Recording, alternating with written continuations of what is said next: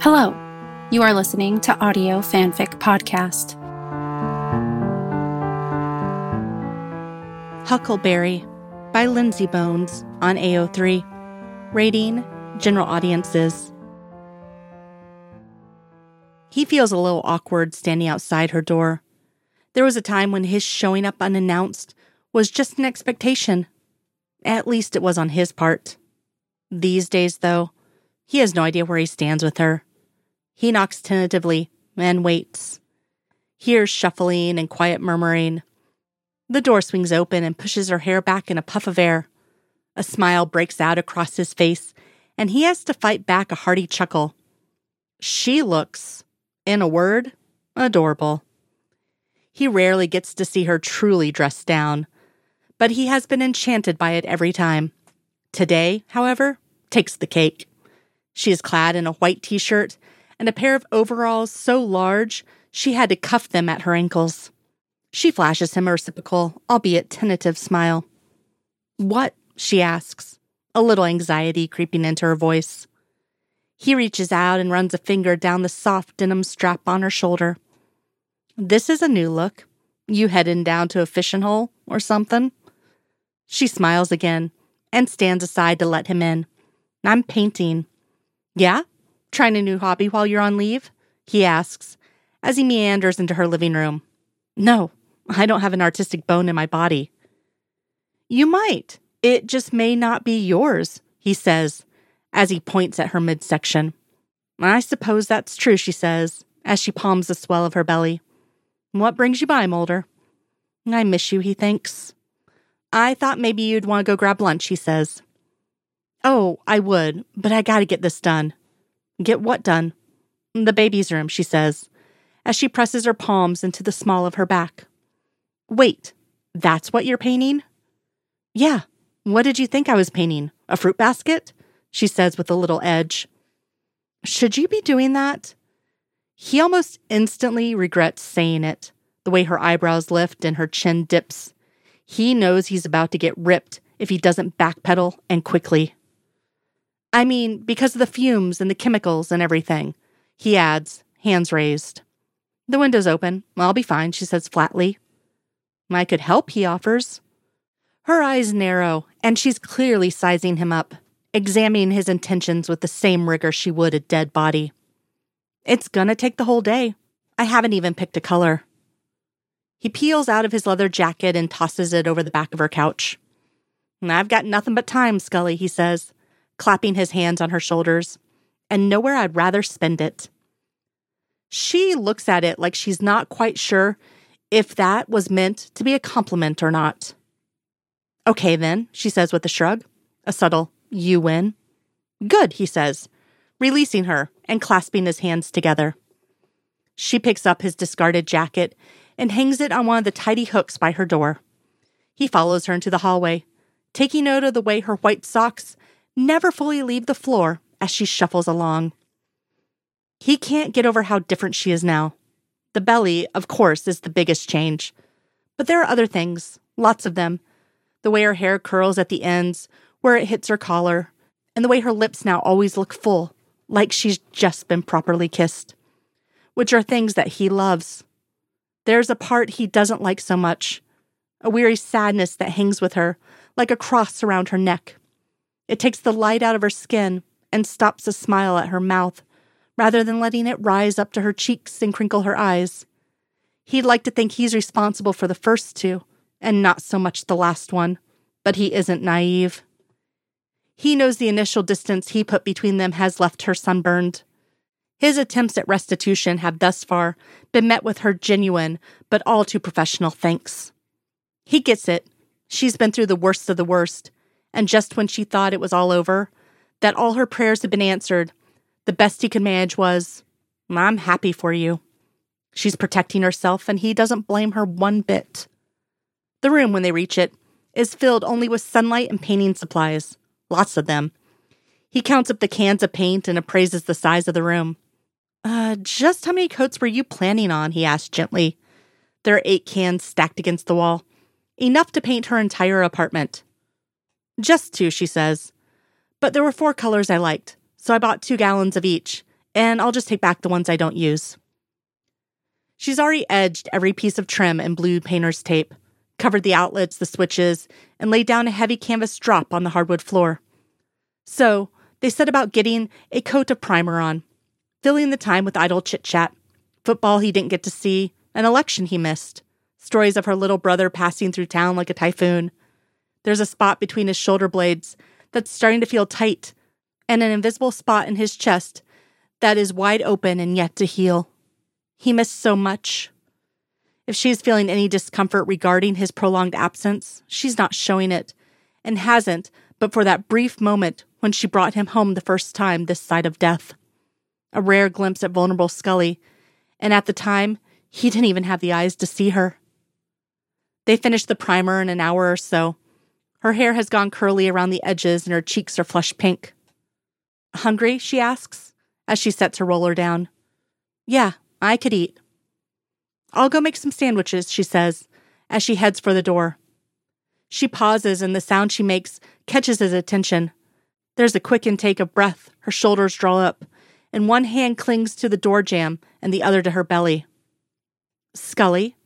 The long handle of his roller slips from his hand and drops to the drop cloth with a muffled thwack. "I'm okay," she huffs. "It's a Braxton Hicks."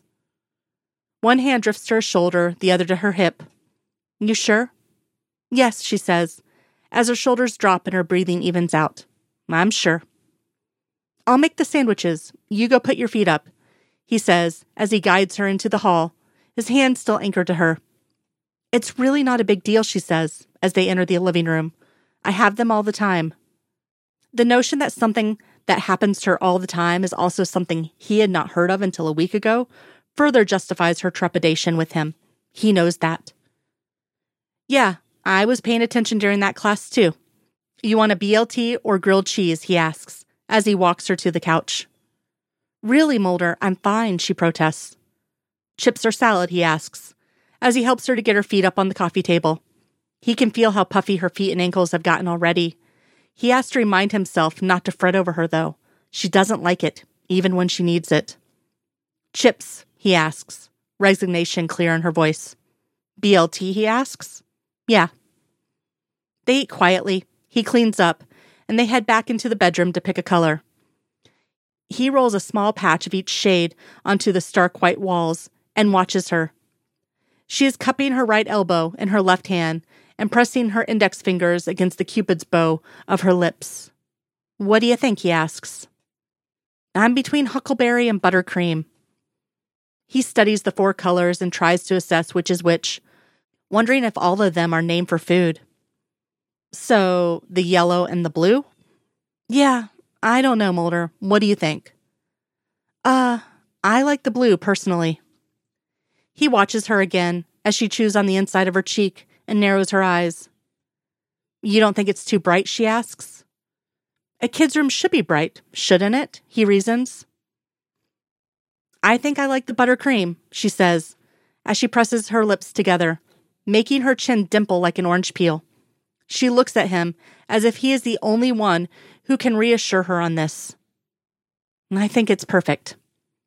"You said you liked the blue," she said, brows knitted. "Scully, if you tell me we're painting this room a neon pink zebra print, that's what we're doing." "I don't know," she sighs, now resting her arms over her belly. "Okay, worst case scenario. We do the whole room and you hate it, we can just repaint it. I'll paint it 4 times if you want me to." She looks at him almost surprised. Her right eyebrow tilts, wrinkling her brow. Her eyes go wide and wet, and she sucks in a shaky breath. "Yellow," she says softly, looking back at the wall. "Let's do yellow." He wants to pull her into his arms and apologize for what a complete schmuck he's been. He doesn't, though. He nods and cracks open the paint can instead. She grabs a paintbrush and sets about cutting in around the trim. He runs the wide roller up and down, up and down. She is working on the next wall, painting around the window. She is up on her tiptoes, trying to get as high as she can. Her belly pushes up against the wall, and paint smears across the front of her overalls. "Damn it," she sighs, looking down. Even if he could help laughing, he would not have attempted to stop himself. It's just too damn cute. Her lips flutter as she blows out an exasperated breath. You think that's funny?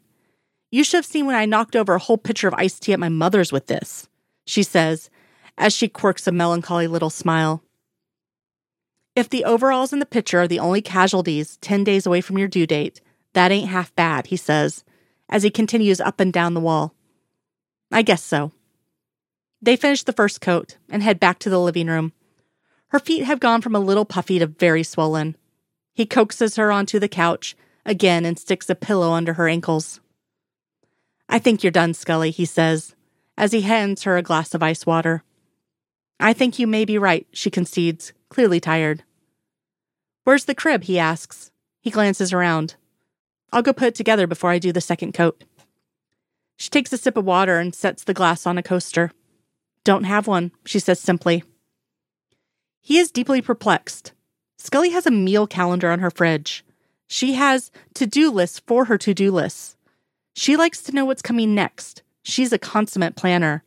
The idea that she's gotten this far into the pregnancy without having everything ready is very un-Scully. Why not, he asks, as he sits on the coffee table. I wanted to be sure, she says, as she stares down at her belly. Of what?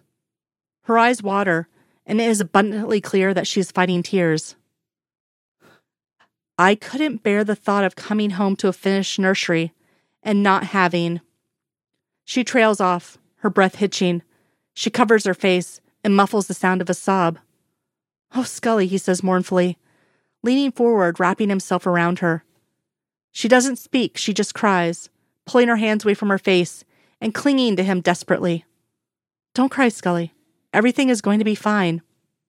You don't know that, she whimpers. You don't know how many times I thought I was losing the only thing I had left. She is quiet for a long moment, like she's holding her breath. You weren't here, she says, pulling away from him. He feels that one, like a bomb going off between his lungs. She's right and he knows it.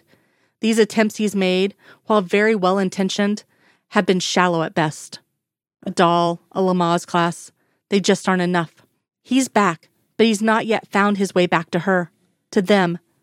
None of his efforts have been equal to the terrifyingly powerful love he feels or the crippling dread over the notion of losing her.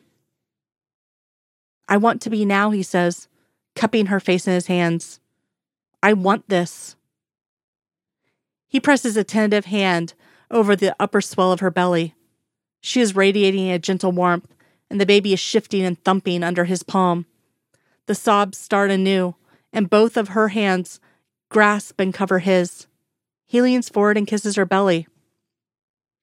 We're bringing this baby home, Scully, he says, laying another kiss next to their hands. Home to a perfect yellow room. She coughs out something between a sob and a laugh. What? He asks. I think I like the blue better, she sniffles as she wipes the tears away from her eyes. He laughs and tucks a wayward lock of hair behind her ear. A blue room, then. We'll bring the baby home to a blue room.